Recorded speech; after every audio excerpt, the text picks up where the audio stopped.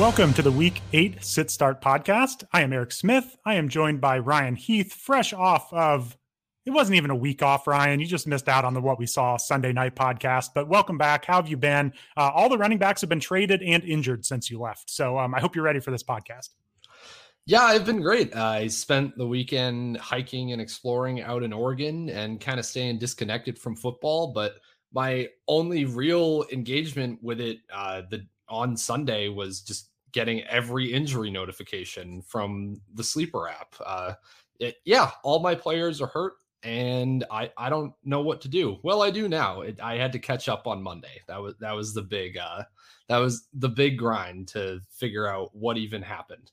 Yeah, I really enjoyed my Monday going through and really figuring out how many teams I had Breece Hall on. So that was just a wonderful experience. I think I'm still 32nd overall in Scott Fishbowl. I'm now without Javonte Williams and Breece Hall. So it's going to get a little interesting here. But, you know, I've got Jalen Hurts and Patrick Mahomes. So maybe I can still squeak into a decent finish in Scott Fishbowl. But, that's going to be a big topic today. We're going to go through a bunch of these backfields, shake out, situations where players have been traded, injuries, all kinds of stuff. But let's start out. Part of the reason these backfields are getting confusing is because of the trade deadline approaching. It is approaching on Tuesday, November 1st. The NFL actually kind of makes trades now. So it's kind of a new wrinkle over the past few years. And we wanted to talk about some potential stashes ahead of the trade deadline. So there were really just a couple big ones that came to mind for me, Ryan. I'm going to start first with Kyren Williams for the Los Angeles Rams. He's 37% rostered on Yahoo.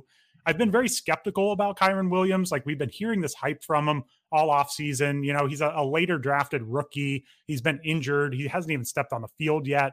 But we keep hearing this hype from Sean McVay and the coaching staff that they have a big role for Kyren Williams. So I do think he is worth stashing just because at this point, the drum beat's like pretty strong. We should probably listen to it. Cam Akers is on the trade block. I think Kyren Williams is worth a spot on your roster heading into this weekend just to see what shakes out with the Rams. So I still have a little bit of hope that maybe this offense figures it out, and I think he could benefit. So do you have any opinions on this Rams backfield?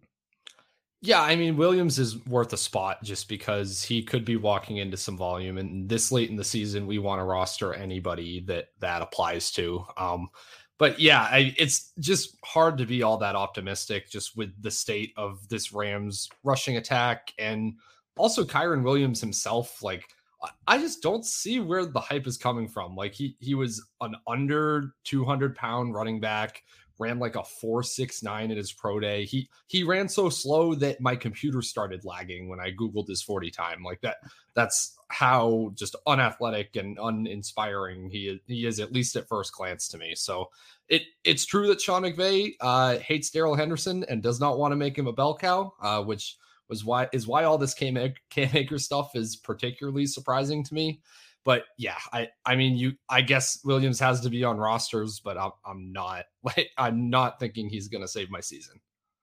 Yeah, agreed. Like I said, I am skeptical. 5th round rookie, barely played. His calling card, I guess, is his 12.5% college target share. It's just the Rams aren't really using their running backs that way anymore. So I'm not sure why they would have just been saving this passing game role for Kyren, but it's running back. It's rough at this point in the season. So if you have a spot to burn ahead of Sunday kickoffs, I think you could drop someone, pick them up, and just see what happens. But Cam Akers is all the way down to 45% rostered, which is relatively shocking. I thought the name value alone might keep him up to like 75%. Like, is it worth stashing Cam Akers in case he gets dropped on a good offense? I mean, I can't even think of a situation where we'd get all that excited about Cam Akers. Yeah, what good offense, I think, is the problem. Like the James Robinson just got the dream of just going to an offense that has a bunch of touches opening up. But I'm not excited about James Robinson, and he's shown more than Cam Akers has this year. Like, yeah, it's hard to imagine Cam Akers being productive at all this year.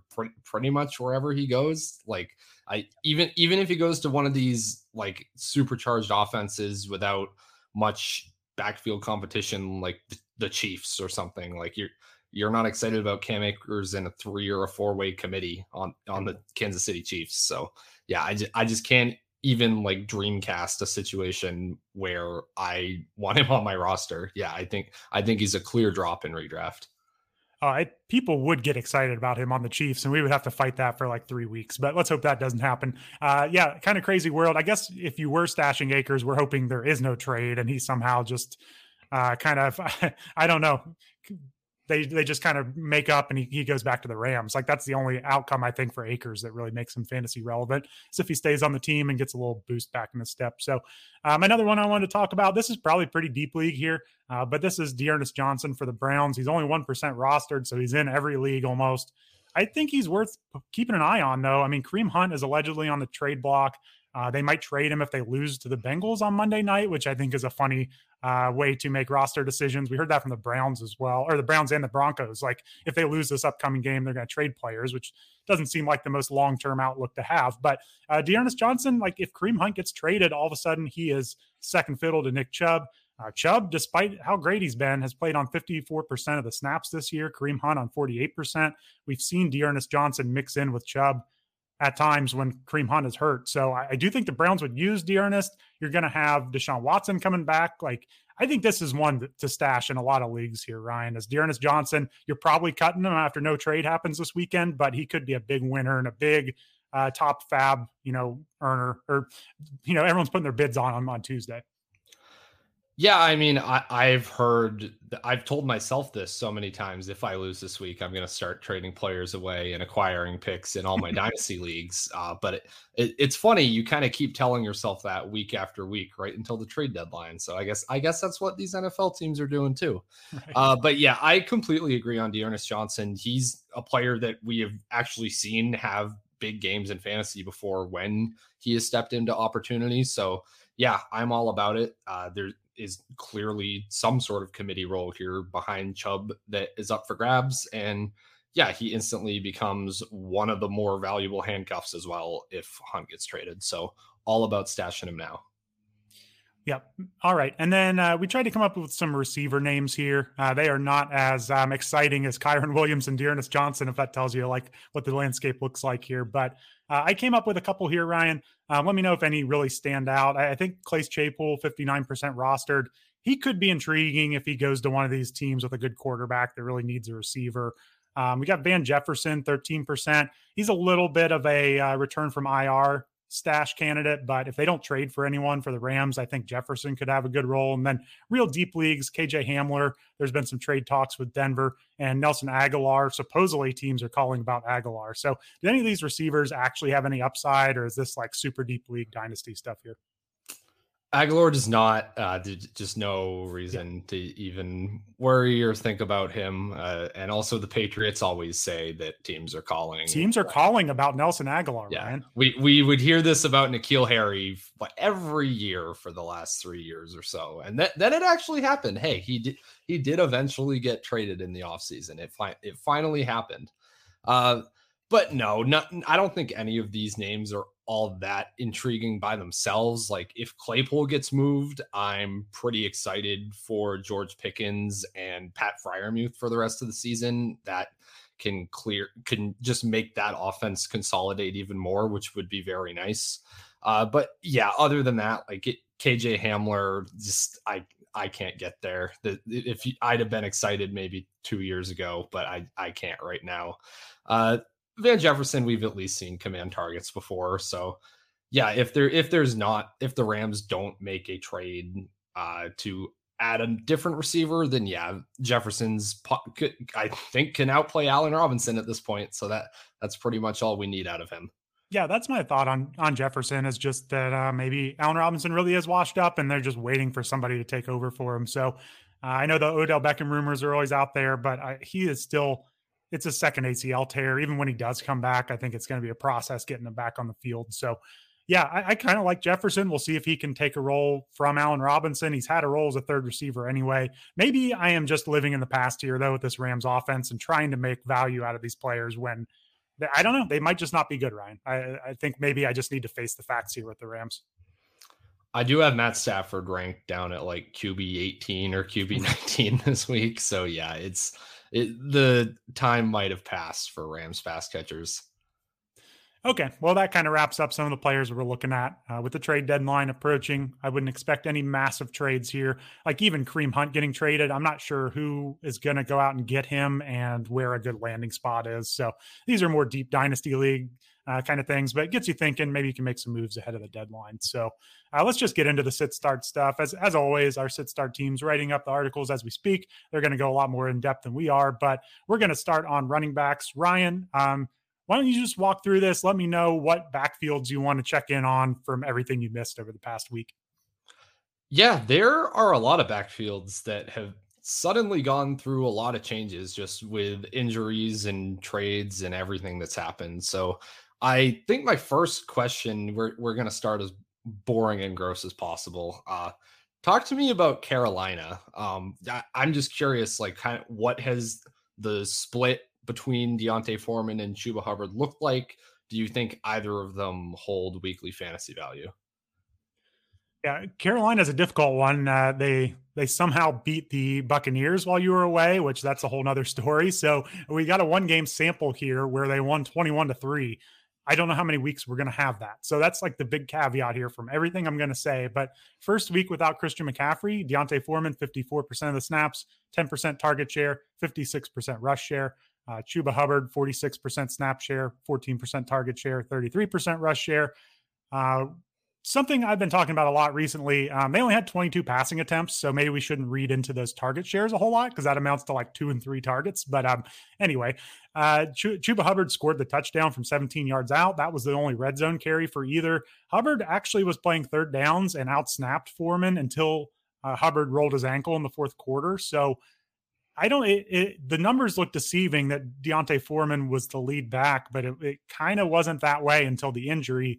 Carolina's downplaying Chuba Hubbard's injury, but he also did not practice Wednesday. So it's kind of a gross backfield, a gross team. I think just a banged up Hubbard is enough for me to clearly prefer Foreman here. You know, it's like I don't want to take the injured player on the Panthers, so at least give me the healthy Foreman. Foreman kind of made his day on like a 60-yarder, so that's good. He showed a little burst, but also his stats are a little inflated. But I mean, they're playing against the Falcons on the road. Like, I don't think the Falcons are going to run away with this game. I think both teams will be able to kind of run their offense here. So it's not the worst spot in the world if you need to start Foreman. I've got him like RB 27, and it's kind of dependent on what happens with Chuba Hubbard here. But yeah, I think Foreman's an RB2, back end RB2. Hubbard could be flex consideration if you don't have any receivers this week and he proves to be healthy. But it's kind of a weird 1 week sample, and I'm not sure it's going to continue like this for most of the weeks of the season. That's so frustrating when you identify like a usage trend that is kind of beyond the box score. You're like, oh, okay, like Hubbard was clearly preferred on third downs. Like he was playing more before he exited the game. Seems like he would be the option, but but it doesn't matter because as you said, you don't want to play the guy that is playing hurt. Absolutely not. So not much to add there. I guess this is just so gross to me.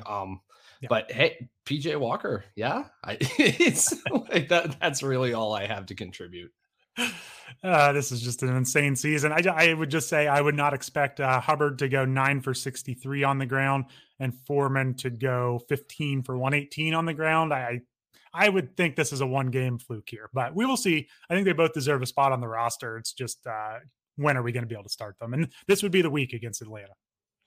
All right, fair enough. Moving on to the Jets, who, as we talked about up top, it's just the Breece Hall injury. I think I took the hardest of any injuries so far this year that I can think of off the top of my head. At least I might just be a prisoner to the moment, but that one was pretty rough. But now that the Jets have gone out and acquired James Robinson for a conditional 6th rounder, was the extremely just showing so much confidence there in the player they traded for with that type of return. Talk to me. What do you think is going to happen here? Is Robinson going to come in and take volume away from Michael Carter and make neither startable? Where do we lean here? Yeah, I would put my bets on Michael Carter personally. We'll start out with Robinson. Robert Saleh claimed they would take it slow with Robinson, so we may not see a ton of Robinson this week. Also, kind of confirmed they called up to the practice squad Zonovan Knight. I had to double check that first name about 5 times to make sure I got that right. But undrafted free agent, they called him up from the practice squad, so that would kind of imply that James Robinson isn't going to see a big workload.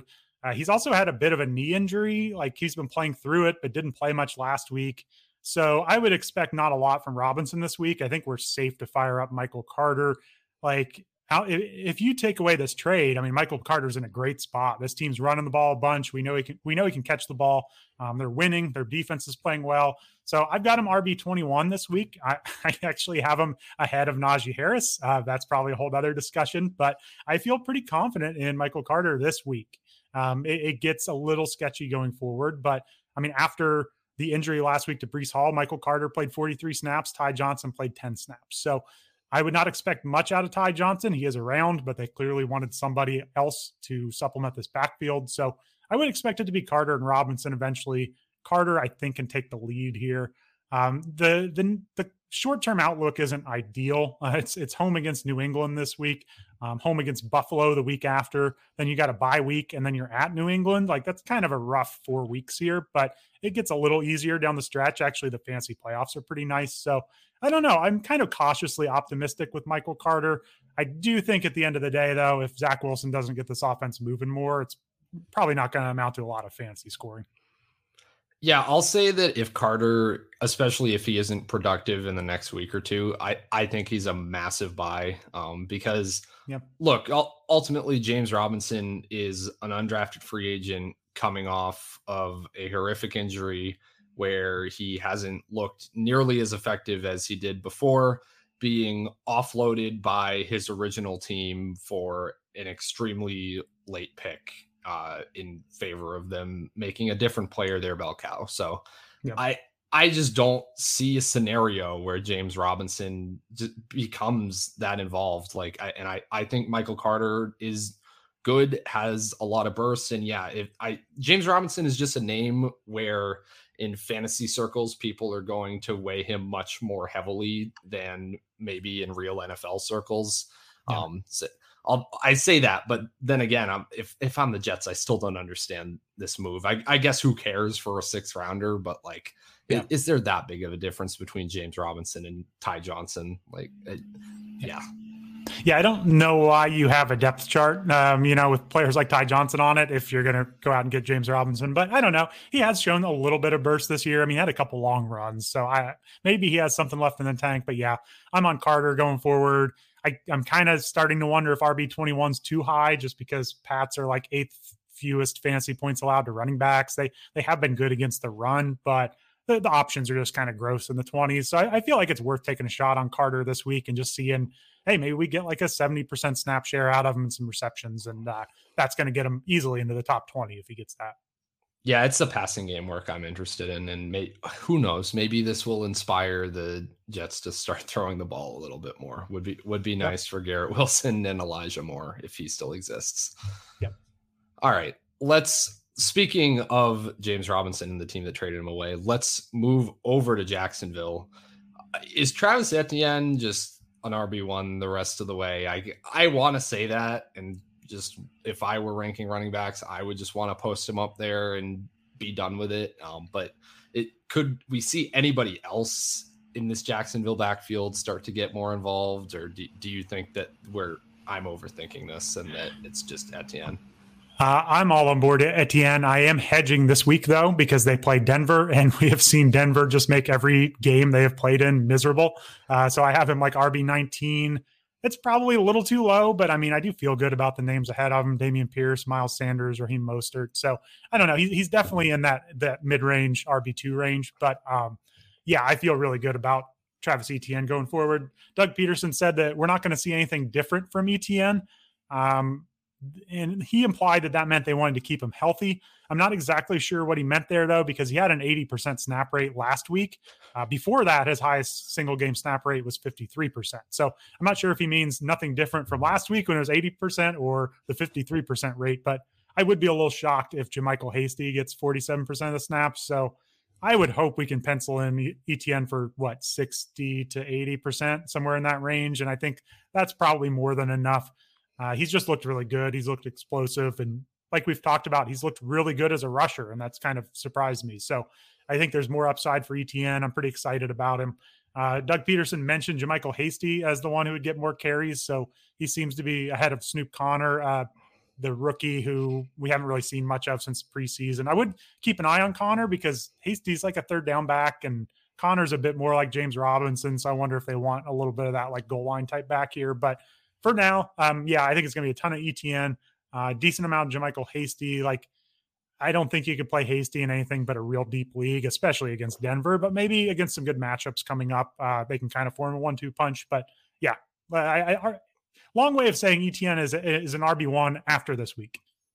All right, fair enough. Yeah, I love that we're sitting here like trying to decode the vague Doug Peterson quote of what, like, does he mean the 80? Does he mean the same as 80% or the same as 53%? Like that, yep. When he clearly did not put any thought whatsoever into that statement. Like that means absolutely nothing. But this is what it's come to. Like, we have these offenses like the Falcons and the Bears who never pass it, and it's like there's no way to ever project an increase in passing unless we can like read through the coach speak. You know what I mean? It's like, man, are they going to throw 30 times this game? Let's read the press conferences. So that's just across the league. We just need these coaches to tell us how they're going to run these offenses and really make our lives a lot easier. Yeah, I mean, the coaches could tell us how they're going to run the offenses. They could tell us who the good players are. They could tell us who's going to get targeted. Yeah, I'm liking this world that you're painting, Eric. Honestly, it would make our jobs a lot easier. Yeah. Let's move over to the next backfield that we can't stop talking about this year and last year and seemingly forever. Baltimore Ravens. What's going on with this three-headed monster that it seems that we've stumbled into? I feel so bad for my former self and all my Justice Hill optimism. Yeah. This is like right back to 2021 when it was Latavius Murray and man, I can't even remember, Devontae Freeman. And it was pretty bad last year, 3-way split. And it looks like we're right back there. Last week, Gus Edwards' first week back, 35% snap share, 6% target share, 36% rush share. So they used him a lot when he was on the field. Justice Hill, 31% snap share, no targets, not used a whole lot on the ground. Kenyon Drake was the third most used, 27% snap share. They did give him some more carries, though. So it was Gus Edwards' backfield. He scored 2 touchdowns. I will say he had 2 carries inside the 10-yard line, and he scored on both. So that's pretty solid efficiency there from Edwards. I don't know if we always are going to expect, but I'm a little worried about Edwards. It's his first game back from the ACL injury. And he's already questionable this week, limited practices. I know it's a short week, Thursday night game, but, he's had a whole lot of time to recover from this injury. I would have hoped to have seen a full practice or two, but I don't know, Ryan. Maybe I'm reading too much into that. Maybe on a short week, we're not worried about what his practice report is, but I'm just kind of worried Edwards is going to end up right back like J.K. Dobbins and like he's going to be missing time here soon. Yeah, I mean, that's the worry, right? Like it's obvious. You would hope like maybe the Ravens have learned from the J.K. Dobbins experience that you can't rush these guys back from these complex knee injuries. But yeah, I guess the only thing I would say is with Edwards, it feels like the only way for him to go is up as long as he stays healthy. Like you would think that if this was Edwards limited, then maybe he'll have a much more usable role for fantasy moving forward if he can stay on the field. But yeah, the others, like, can we just drop Justice Hill and Kenyon Drake and get like kind of forget about the fab we spent on them? Yeah, I would. I mean, Drake's kind of been fading anyway. Justice Hill's kind of a third down back, but it's not much of a role for the Ravens. So yeah, it's pretty much Edwards or bust here. We at least know he's going to get red zone work. He's going to score some touchdowns. So that's something worth chasing here. So yeah, Edwards, I'd cut the rest of them. All right, let's move over to a backfield I'm actually excited to talk about. And it happened in a game that I actually did watch this weekend, or at least a pretty good amount of it, while I was in between getting off of airplanes and driving home while streaming it on my phone. But yeah, I caught what I needed to. Yeah. Is Khalil Herbert happening, Eric? I hope so. I'm afraid I'm going to throw some cold water on it, but I mean, they had the quotes, from the coaching staff saying they're going to continue to increase his workload. So I don't know how much we read into that, but David Montgomery snap share dipped to 56% last week. He had a 33% rush share and no targets. Khalil Herbert was at a 41% snap share. So he's coming from Montgomery, 27% rush share and a 10% target share. Again, that's just 2 targets. So these target shares are hilarious on some of these offenses. But yeah, Herbert sure looks better than Montgomery. I would say that just the week before, Montgomery was at 78% of the snaps. I think that was one of his higher snap shares of the season. So it hasn't been a linear progression here of Herbert taking over, but they're certainly going to get him involved. He looks more explosive than Montgomery. Just the matchup this week. I mean, they're playing Dallas. They've allowed just 2 touchdowns to opposing running backs, 3rd fewest points to the position. Unfortunately, I think Herbert coming on like this just makes them both players you would like to bench this week. I mean, I've got David Montgomery, RB25. Obviously, a ton of teams out there are going to have to play him. I do think that he'll give you around 10 PPR points. He's not a bad play, but he comes pretty far down my ranks. And Herbert, I got at 36. I think he's a desperation play just because of this matchup. So I kind of wrote in our rankings article this week that I do think David Montgomery is a sell candidate.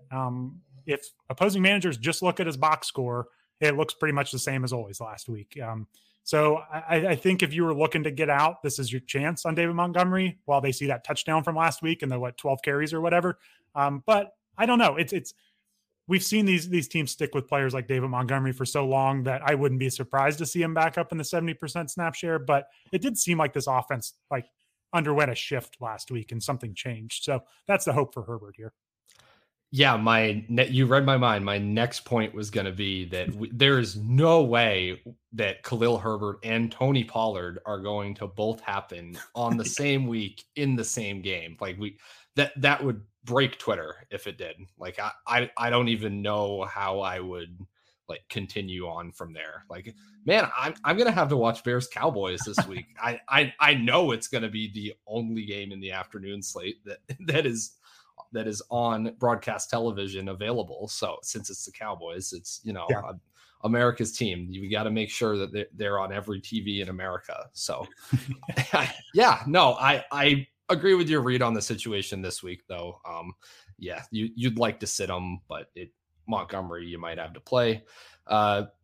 We are getting Tony Pollard RB1 season though, if Zeke doesn't play, which feels likely right now. I mean, even just an injury against the Bears, I think even just Zeke a little bit limited. It might be Tony Pollard season. So I just kind of parked him at RB12 for now. I still have Zeke in there he's playing at RB19. I mean, I think they're both probably top 20 running backs at this point. Zeke would be a little scarier with the injury. We'll see how it turns out. But it's still early in the week. We've seen Zeke play through this stuff before. But yeah, I think regardless, you can lock in Pollard as an RB1 this week. Would be an incredible troll if the news story on Wednesday night is that Zeke's unlikely to play and then he's suiting up like that. That kind of feels correct, actually. I don't know if there's a way to put money on that or in any of these betting markets, but I might be interested in that depending on the odds. Yeah, and it also seems like Khalil Herbert is destined to fully take over that the next Tony Pollard thing on Twitter, where it's just everyone pounding the table, they should get more carries, and he's just efficient on his 12 touches. We could be headed there, Ryan. We lose Tony Pollard, but we gain a new Tony Pollard.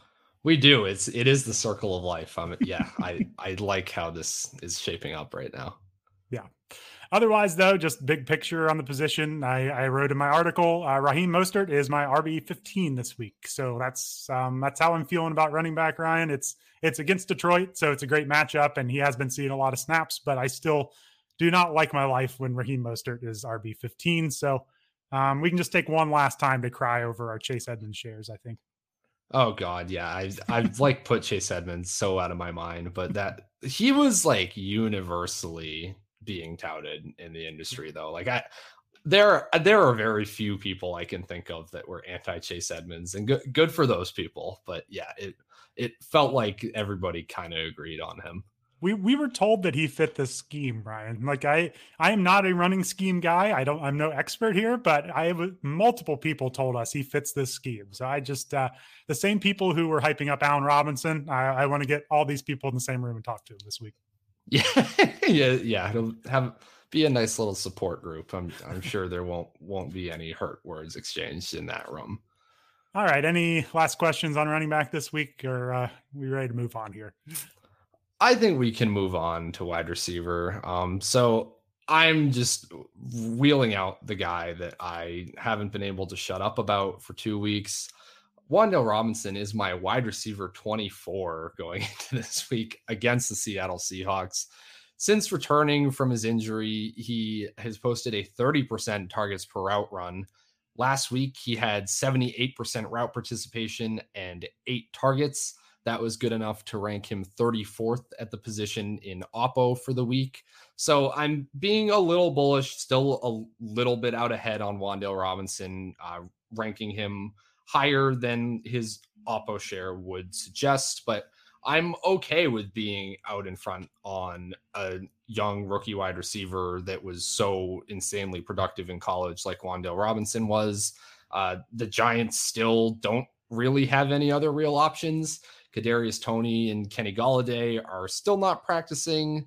And it would be cool if Wan'Dale Robinson could continue increasing his snaps. I mean, he's got the slot role locked down at this point, but if he can get in on 2 receiver sets over somebody named Marcus Johnson that led the Giants in routes last week, that would be nice. I think that would bring us to another level for his production. I don't know if that's fair to expect, but I'm happy and excited to plug Wan'Dale into pretty much any lineup this week.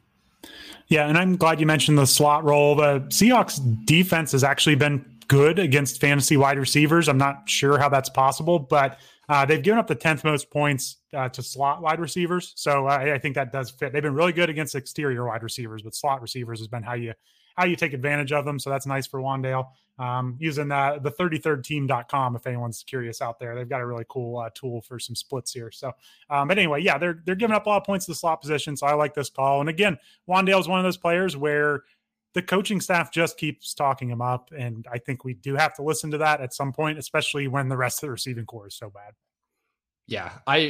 Only other note on Wan'Dale is I when you Google his name right now, you get like week 8 waiver wire articles about him being the top claim. And I'm like, I hate being this guy that's like, oh, I've rostered that guy since week 1, or since I drafted him in the 10th round. He's been on my roster ever since. Like not in my league, but what are these leagues where Wan'Dale Robinson's available? He's only 40% rostered in Yahoo, apparently.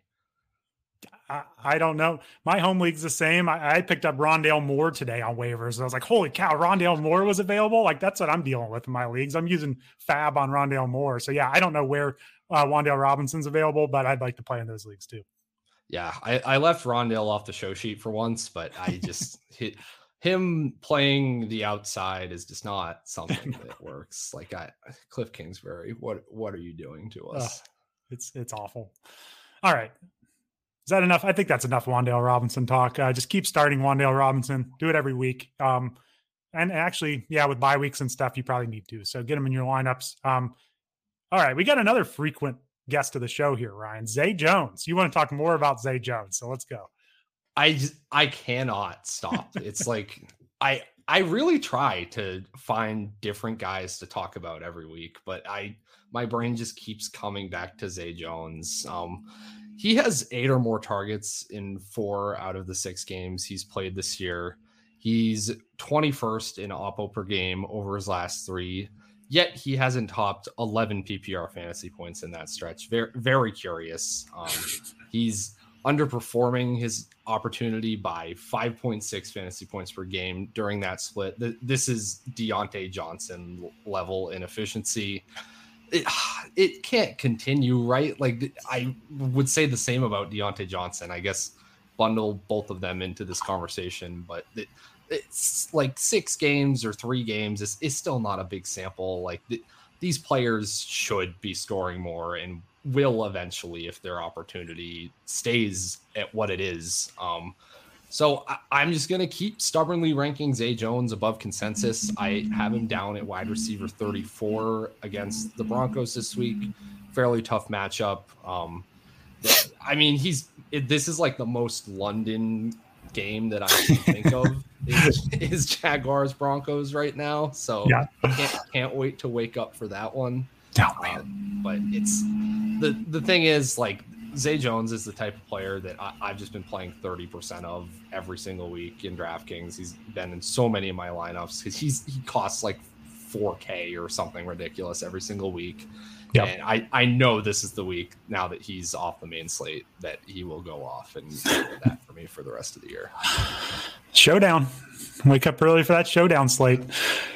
Yeah. All right. Well, yeah. I mean, so last week against the Giants, that was a tough matchup. They don't give up a lot of points to fantasy wide receivers. 10 targets, 4 catches, 54 yards, had a carry for 14. So he was wide receiver 37 in PPR last week with 11 points without a touchdown against another tough defense. So I don't think ranking him wide receiver 34 is bad at all. I mean, ECR has him at wide receiver 49. I think that's people just seeing the name Zay Jones and ranking him low, but he's been better than that this year. So I agree. He's flex range. I would say that Deontay Johnson is probably actually talented, although his ADOT is still crazy low even without Roethlisberger. So that's another story. But I'd say Deontay Johnson is better than Zay Jones. But yeah, I think that is a valid comparison. Yeah, I agree. Deontay Johnson's better than Zay Jones. We can agree and meet our minds on these things at least. But yeah, I feel the same way about them, and I have a lot more Zay Jones because he's somebody I picked up in a lot of different places, and who is shockingly still available in a lot of places. I don't know. Maybe as you said, seems to be pretty low on the expert consensus and has been for the last month, basically. And that's just sort of what has triggered me into this week after week. I keep taking the bait. Yeah, no, he is ranked too low. So, okay, let's get on to a fun one here. Tyler Boyd, he is your wide receiver 44 against the Browns this week. So what are you thinking about Boyd? Where are you at? You buying this recent hot streak? I'm kind of not. So Boyd caught 8 of his 9 targets, went for 155 yards and a touchdown this past week. It is actually his second game this season over 100 yards, but it was his first time going over 7 targets.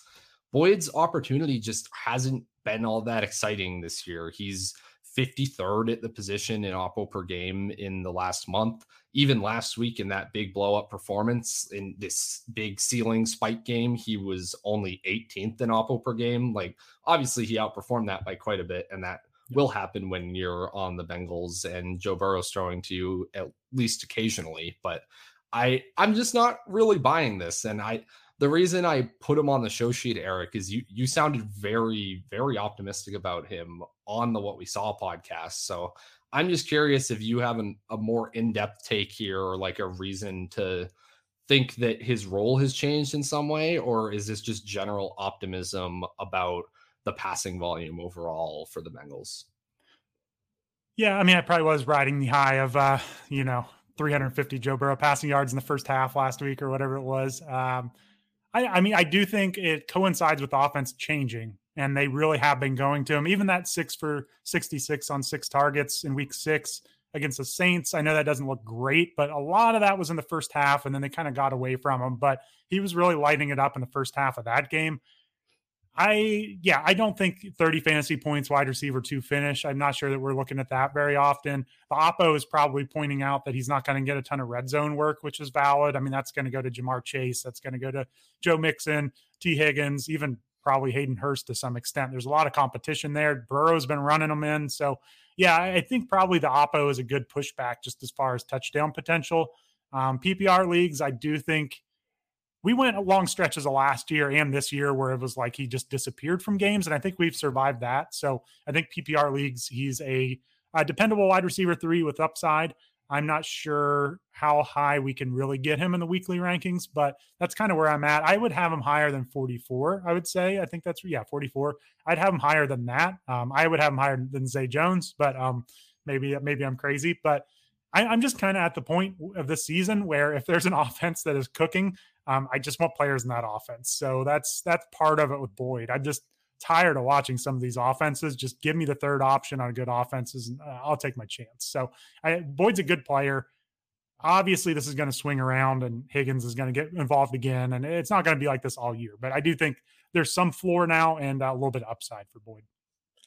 Yeah, I hear what you're saying. When I finished my rankings and was kind of setting my tiers, I saw Tyler Boyd's name and made sure to get him as like the last guy into the solid start tier.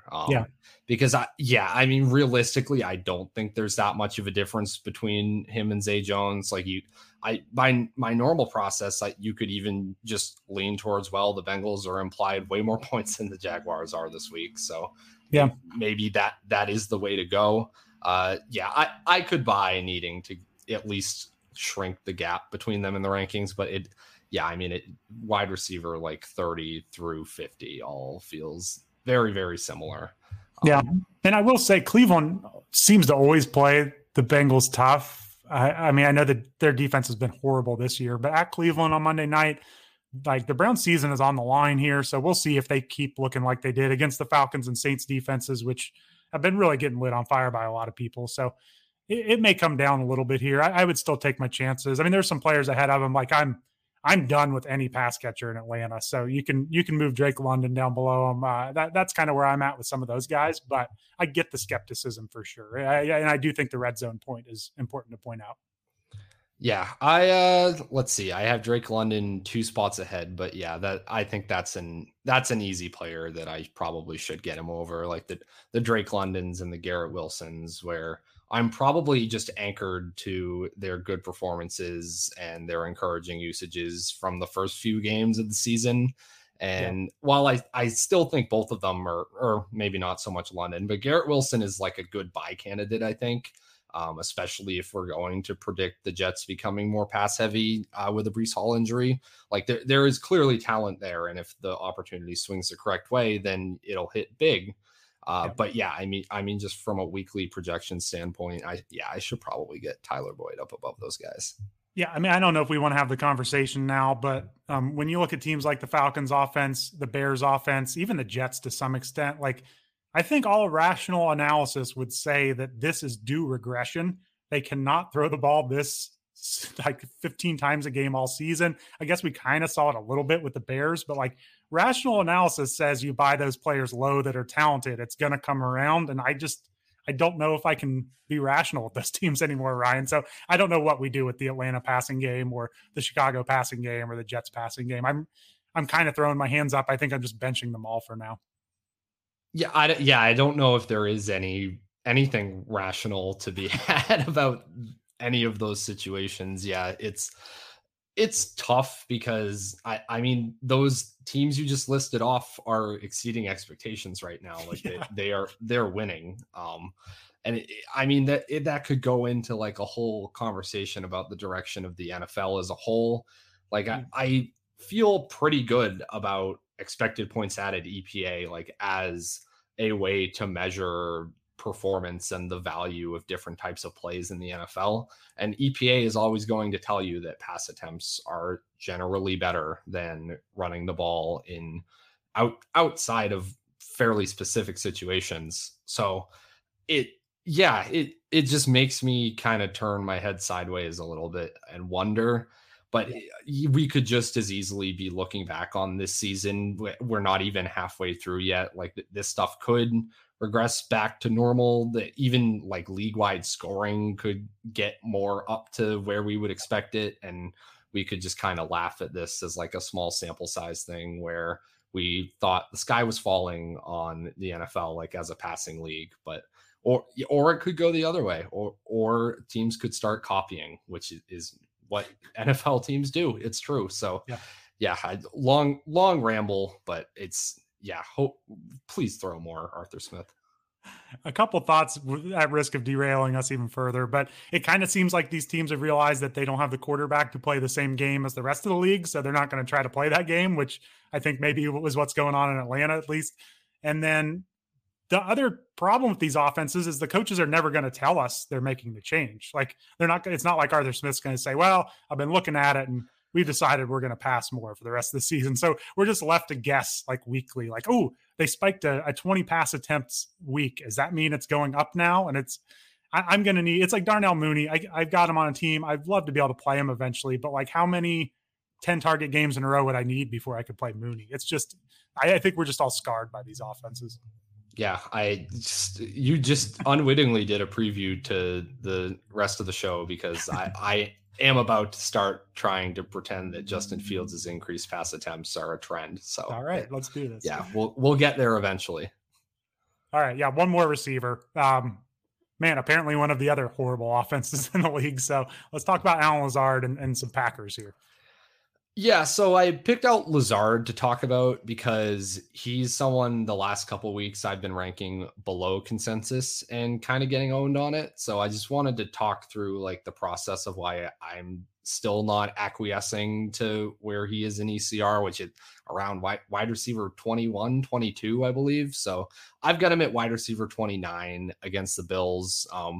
So before this week, I've been kind of down on him just from a glance because I've been like, okay, like this is touchdown efficiency that he's making his days on. Like this is just touchdown luck. Like it's going to regress. But I took a bit of a closer look at the Oppo and just the expected touchdowns model based on where he's receiving his targets on the field.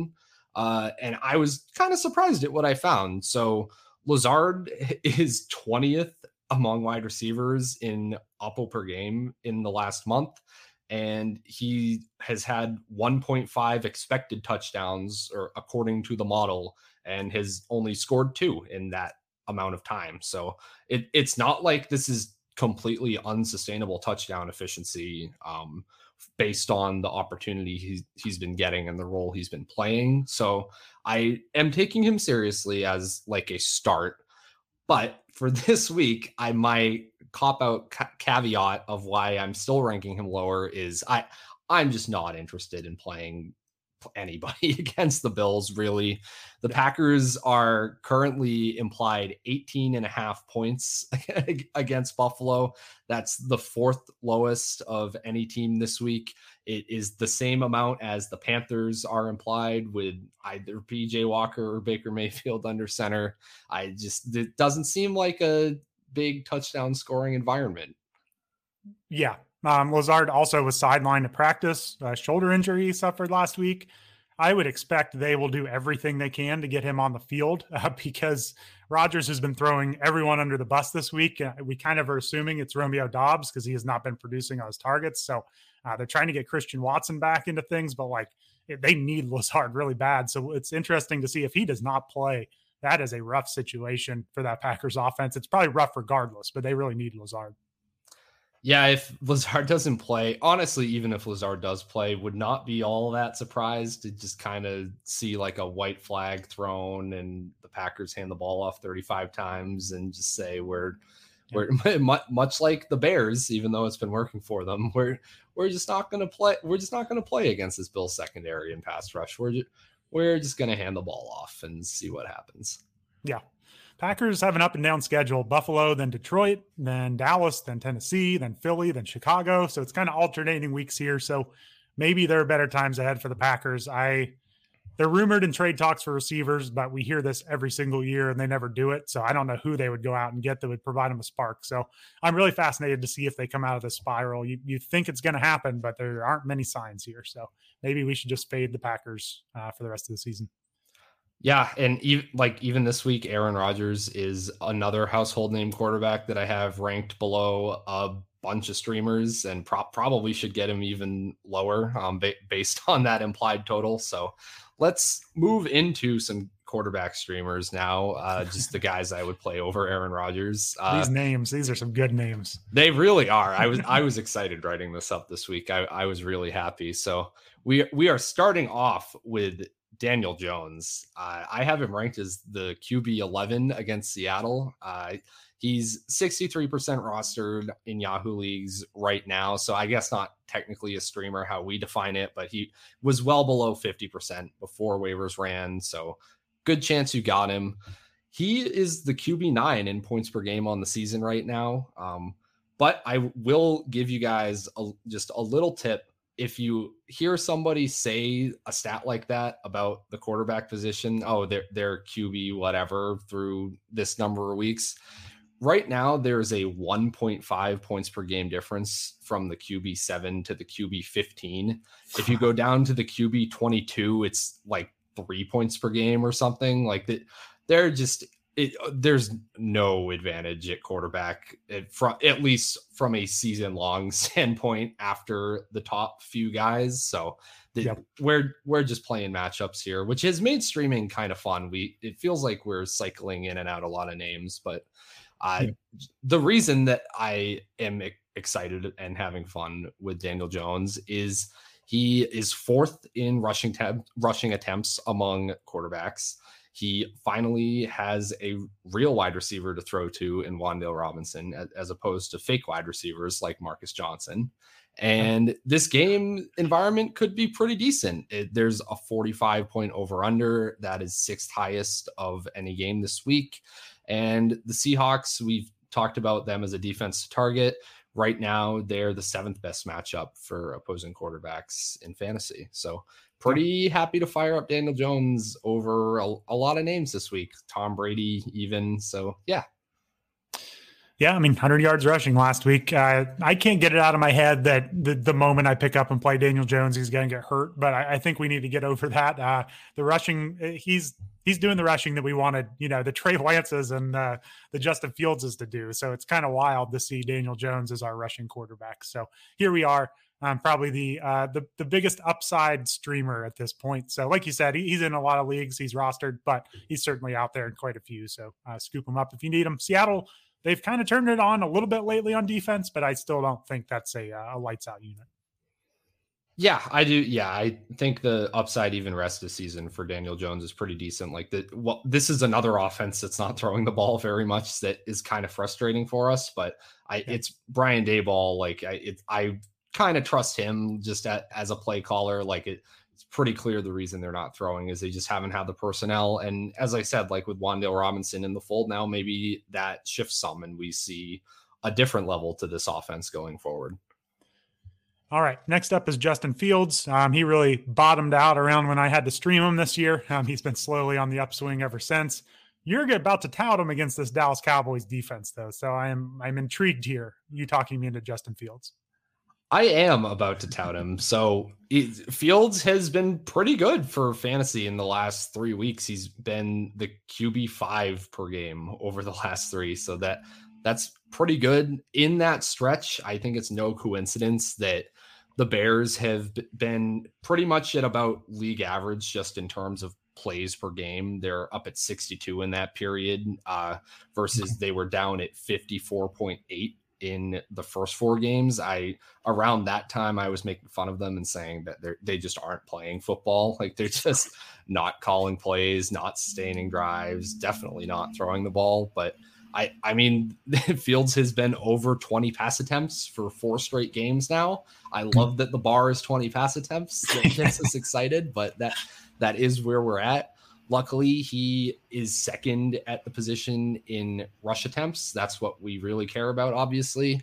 And yeah, as you said, Dallas is an intimidating matchup at first glance. So I have Fields at QB 14. I would have loved to get him in the top 12, but just can't do it against a matchup like Dallas. They do rank first by a pretty good margin in pressure rate. But when I look at that, yes, Justin Fields is very sack prone, will probably get sacked quite a bit in this game.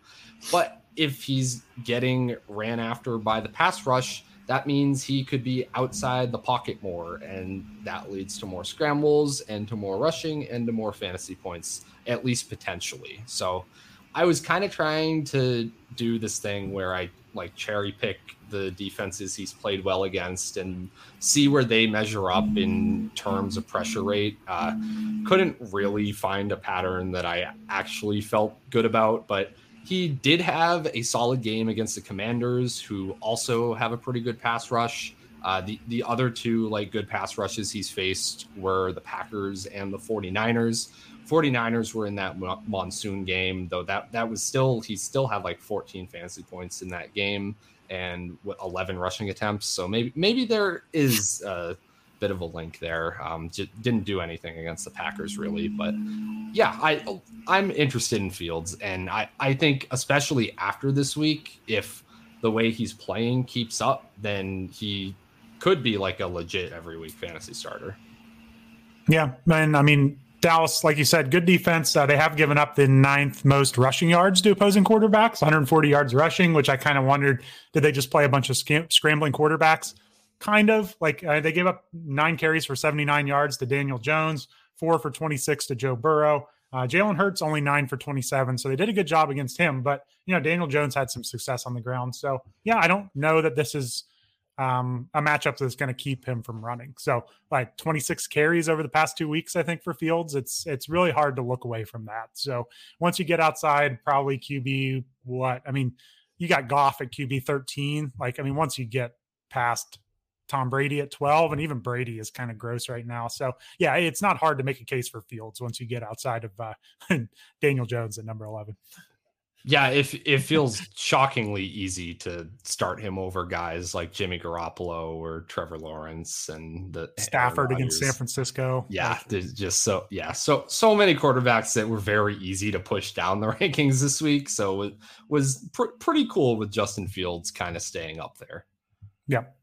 All right, next up, it does look like Andy Dalton has beaten out Jameis Winston for the starting job. One of the few victory laps I can take this year is being down on Jameis Winston, so I'll take this one now. But Andy Dalton, the starter, maybe a streamer this week? Yeah, this one's going to be kind of quick because I don't have like a huge take on Dalton. I did originally write this in as whoever starts for the Saints because it's really not about the player. And Dalton did not have, good fantasy performance last week, but not a great real life performance. Kind of shocked that the Saints are sticking with him after that. But it's really all about the matchup against Las Vegas. The Raiders are giving up 25 fantasy points per game to quarterbacks in the last 4 weeks. And even all year, if you expand the sample out, they've just been by far the best matchup for QBs. And I kind of don't hate this game. It sneakily has a 49.5 point over under. And the Saints are implied 24, which is better than a lot of teams this week. That's better than the Bears or the Giants, actually, whose QBs I just touted as streamers. So the Saints are just 1.5 point underdogs at home. I can get behind it. Like this could be, I don't even know if it's a sneaky shootout if the over under is 49.5, but it's definitely worth considering. I have Dalton at QB 20. I could probably get him up over guys like Mariota or even Aaron Rodgers. So he is there and available in a ton of leagues if you're desperate. Yeah, the Raiders defense got Davis Mills to 300 yards passing last week, so it's not a good defense defending the pass, that's for sure. So I can't push back too much on that. Dalton has been putting up some points. So anyone else you want to talk about QB streamers before we get out of this section?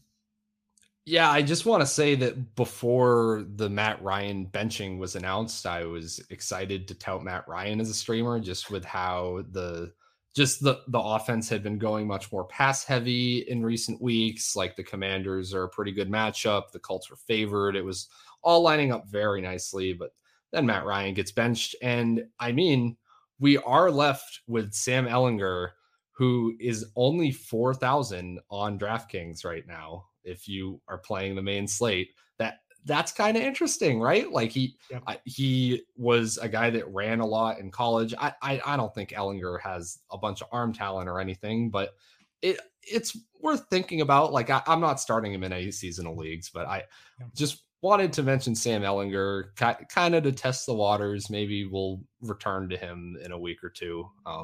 I feel like I'm talking the same way about Ehlinger as I was Mariota before the season. So maybe it'll be faster than I think that we take him seriously. Yeah, there were some big think pieces out there this week about how the Colts are making this change because scrambling quarterbacks bring efficiency and this is the future of football. And I was like, I don't know if Ellinger is the one that should bring up these topics, but we'll see what happens. I think probably is mainly that Matt Ryan was pretty bad and they're afraid he was going to get hurt. But it'll be interesting to see the Colts this week. If this was not a fantasy focused podcast, I think we'd spend a lot of time trying to figure out what in the world are the Colts doing. But luckily, we don't have to worry about that, right? Yeah, I mean they're doing what I wish the Falcons would do and just be like, okay, we're clearly not going anywhere real this year. Like we're gonna put our young quarterback in and see what he can do and tank for a better draft position. Like that's as much as Arthur Smith can get excited about beating bad teams by running the ball down their throats. Like that's probably what you should do, like optimally as a manager of an NFL roster. But who am I to say? I still am a little skeptical they're actually tanking, but we'll see what happens here. They're not that far out of things in that terrible division. So they might think that Ellinger's better. I really don't know. We will see. We'll see what kind of game plan they give him, because if it's just 9 passes and lots of Taylor, then I don't know. Maybe they are tanking, but maybe they're just, like you said, they're turning into the Falcons. So this will be fun to watch going forward. All right. Yeah. Speaking of the Falcons, let's move on to the position that is on the Falcons that we love talking about the most, but we'll probably spare the people for this podcast. Tight end, Eric. Just give me the state of the tight end position since I missed the last week. I'm sure things have just dramatically improved since I've been gone, right? Oh, you want the state of the position? I was going to spare you that. This is in my rankings right up as well. So Travis Kelce looks like a pure league winner at this point. I mean, 21 PPR points per game. He's on his bye this week, of course, so we don't even have Kelce this week. Tight end 2 is Mark Andrews at 16.5, which would be higher if he didn't give us a goose egg last week, but he still just did give all of his managers a goose egg last week. So that's top 2, 21 and 16 points per game. And by the time you get down to tight end 12, it's at 9.9 PPR points per game. It's just craters. And it's brutal. I mean, TJ Hawkinson is the tight end 3. Here's his PPR points per game: 8, 6, 11, 40, 2, and 9. So it's like we've got 2 double-digit weeks out of the tight end 3. Taysom Hill is the tight end 4 on the year, because of course he is. David Njoku, tight end 8. He's got a high ankle sprain. It's a mess. So that's a long way of saying this is a rough week. I actually wanted to lead it off with a question for one of my teams, because I'm selfish here, Ryan, but if you have David Njoku, he's got a high ankle sprain, allegedly out 2 to 5 weeks. He'll miss this week. They've got a bye next week. Deshaun Watson comes back eventually. Are you trying to stash Njoku? Because he sure looked like maybe a top 4 tight end. He was really trending upward. Like, is it worth stashing a tight end for 3 weeks to 5 weeks on an injury? So if it were any injury other than a high ankle sprain, it would be an immediate yes for me.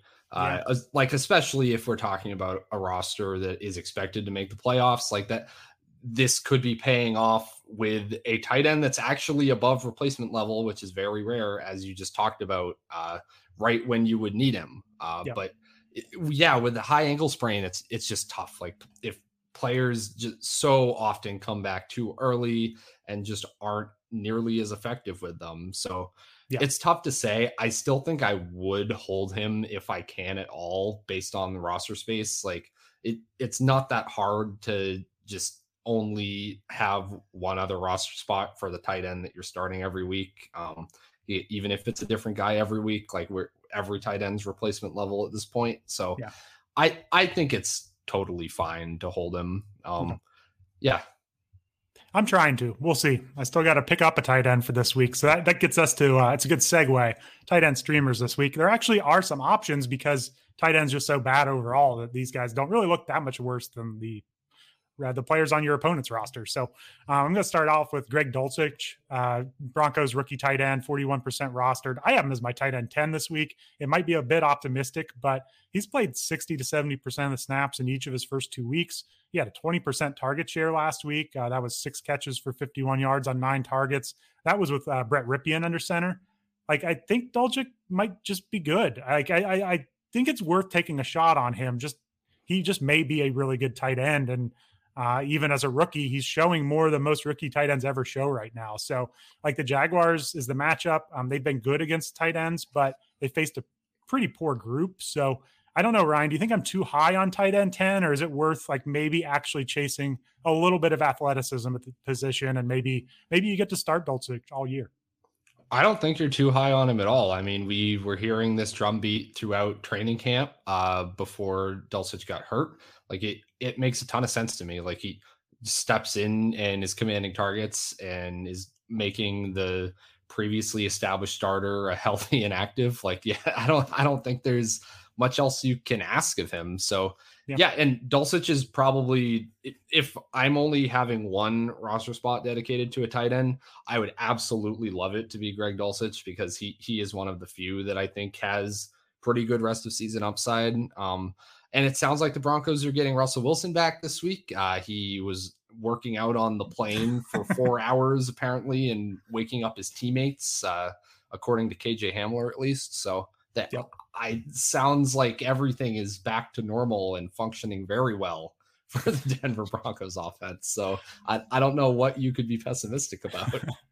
If any team needed a trip to London, it was not the Denver Broncos. I don't know what's going to come of this, but it's just what an insane situation. It was funny seeing that tweet from Hamler. Like, yep, that did happen. That really happened. Russell Wilson was training on the plane while we were trying to sleep. So yeah, I mean, I've got Dulcich ranked ahead of Kyle Pitts this week, Ryan. This is the week Pitts blows up because I put him at tight end 12. I just, like I said with the Falcons, I just cannot do it right now. If I draft in teams I drafted him, I'm probably still playing him, but I just can't. I just can't in good faith rank him very high. So let's get on to the next streamer. Irv Smith Jr., he creeps above the threshold. He's at 54% rostered. I've never been a big defender of Irv Smith, but I've got him at tight end 14. He's playing about 63% of the snaps, just an 11 to 14% target share. Not great over the past 3 games, but the 2 worst defenses by far against tight ends have been Arizona and Seattle. Like, they're just way up there. So, I mean, they just gave up the Cardinals 2 touchdowns to Juwan Johnson last week. So I think it's worth throwing Irv Smith out there and seeing if you can kind of keep pouring it on against this Cardinals defense. Because we know he's talented. We'd like to see a little higher snap share and target share, but I do think there's upside here. Yeah, I agree totally. I think he's a good play. The Vikings have the 4th highest implied total of any team on the slate this week. So yeah, you're chasing a touchdown. Like, it obviously has just happened for Juwan Johnson. So I like the game environment. I don't hate the play at all. Yeah. And then Cade Otton, he feels like the free square this week at tight end, 13% rostered. He's my tight end 15. Cam Brate is out. Russell Gage is out. Julio Jones is a game time decision. He's going to get work. He played 81% of the snaps last week. Otton did 10% target share, which isn't great, but he's on the field. They don't have a lot of options right now. So I don't like the way Tampa Bay is playing. I wish the target share was higher, but I still think Otton is a solid play this week. And again, kind of like Dulcich, like there is some upside here if he's just actually a good player. So I'll take my chances with him and see if he can keep playing him here for a few weeks. Yeah, surprisingly good rookie tight end class this year. Like we were pretty down on it, I feel like, but we've had some guys emerge. I mean, what else can I say? All Cade Otton does is get spot starts and then lead the position in routes run for tight end during a week. So I just would love to get him in the lineup there. Yeah, and it's pretty wild that good rookie production at tight end is like 23 to 64 yards receiving over 4 straight weeks. But hey, they're throwing on the ball, so that's encouraging for a rookie tight end. So other than that, it's the normal names. I mean, Mike Gesicki, it's kind of hard to predict him week to week, but he's playing Detroit, so you'll take your chances there. And then Evan Ingram is actually getting a ton of work. He just doesn't really score touchdowns, but I think he's kind of due some regression according to Oppo. He plays against Denver, though, so it's just a tough matchup. But there are plenty of options out there at tight end, and they're honestly not much better than, Dalton Schultz at tight end 11. So I think there's a lot of options for you. Yeah, I like the call on Gesicki. The Dolphins are implied 27.5 points. So that's higher than any team besides the Bills this week. So yeah, if we are chasing touchdowns, then I think the Dolphins are a pretty good place to start. Yeah. All right, let's go quickly through defensive streamers here, Ryan. Are there any that really stand out to you as like the premier streamer of the week? There's nothing that stands out particularly. I think there's just a lot of like fairly solid options this week. And I mean, what that really means is there's a lot of really gross, low scoring games this week that we're teed up for. But I would say I like the Colts. They're 3-point favorites against the Commanders. The over under for that game is down to 39.5, which is no, I see. I like say that that's gross, but that's not even close to the lowest we've seen this year. But that I just like that game environment really for both sides for fantasy defenses. Yeah, there's a few out there. I mean, I'm kind of surprised. Tennessee's just up at 52% rostered, but they get the the Texans. It is on the road, but I think that's probably fine against the Texans. A few decent matchups. I don't know. None of them are really like calling to me. I mean, it's like Atlanta home against Carolina. You know, it's a lot of stuff like that. Jacksonville home against Denver. It's like, do you really want to play Jacksonville? So, yeah, I think these are all defenses you could stream, but I think Titans and Colts kind of stand out for me. Yeah. I also don't hate the Bengals against the Browns. Like it's a higher over under game at 47, but if the Bengals get out to a lead and Jacoby Brissett has to drop back, then that could be like a game script that is beneficial for a fantasy defense to get a couple picks, force a couple turnovers. So I wouldn't hate that play either. And I will just say that every team that we've named so far has under 22 points implied against them. So there's a lot of different directions you can go this week. Yep. And Bengals do play the Panthers at home the next week before their bye. So you can probably get 2 weeks out of the Bengals if you want them. So that's not a bad pickup if you don't want to have to worry about it next week. So there should be plenty of options to stream the way the league is going this year because scoring is down. We know that. So, all right. I think that wraps it up pretty well, Ryan. I think we're all caught up here. We know how all these running back situations are going to go. So we won't have much to talk about Sunday night, right? Oh, I'm sure. Yeah. It'll be a very uneventful What We Saw podcast. Honestly, of any what we saw podcast for me to miss this year, I'm kind of glad that it was this past one because I would have probably said a bunch of stuff and then would after Monday night I would have just been thinking like, man, I wish that had been on a different day because I would have ranted about the Patriots for 20 minutes. But I feel like the moment's just passed. Like I don't want to make anybody listen to my insane thoughts about what we saw with Zappe and Mac Jones on Monday. From an outside perspective, I'm still kind of amazed that Mac Jones versus Bailey Zappe is tearing the world apart. So I didn't think we'd be here. I'm not to start this conversation, but I'm just surprised that everyone seems to want to move on from Mac Jones. He's going to start this week, but I thought he built up a little more goodwill than that, Ryan, but maybe he's rubbed people the wrong way. Who knows? It's like the saying goes, right? Like I'm going to totally butcher this, but like any civilization is 6 missed meals away from anarchy, and any NFL fan base, especially if it's the New England Patriots fan base, is like 3 wins from a backup quarterback away from anarchy. I mean, we saw it with the Cowboys and Cooper Rush earlier this year too. So it's at least we're not the only ones. That's incredible. I thought you were going to say every fan base's favorite player is the backup quarterback, but no, you went civilization on us. So that's awesome. Much better. All right. I think that's a good recap, previewing sit start for week 8. As always, make sure to check out QBList.com for the full write-up. Lots of good stuff on there. Our sit start range outcomes tool, Oppo report with just kind of projected, or not projected, but looking back at the usage for these players and if they've outperformed or underperformed their usage. So lots of great stuff on there. Check it out. We will be back Sunday night with what we saw. And until then, enjoy some football.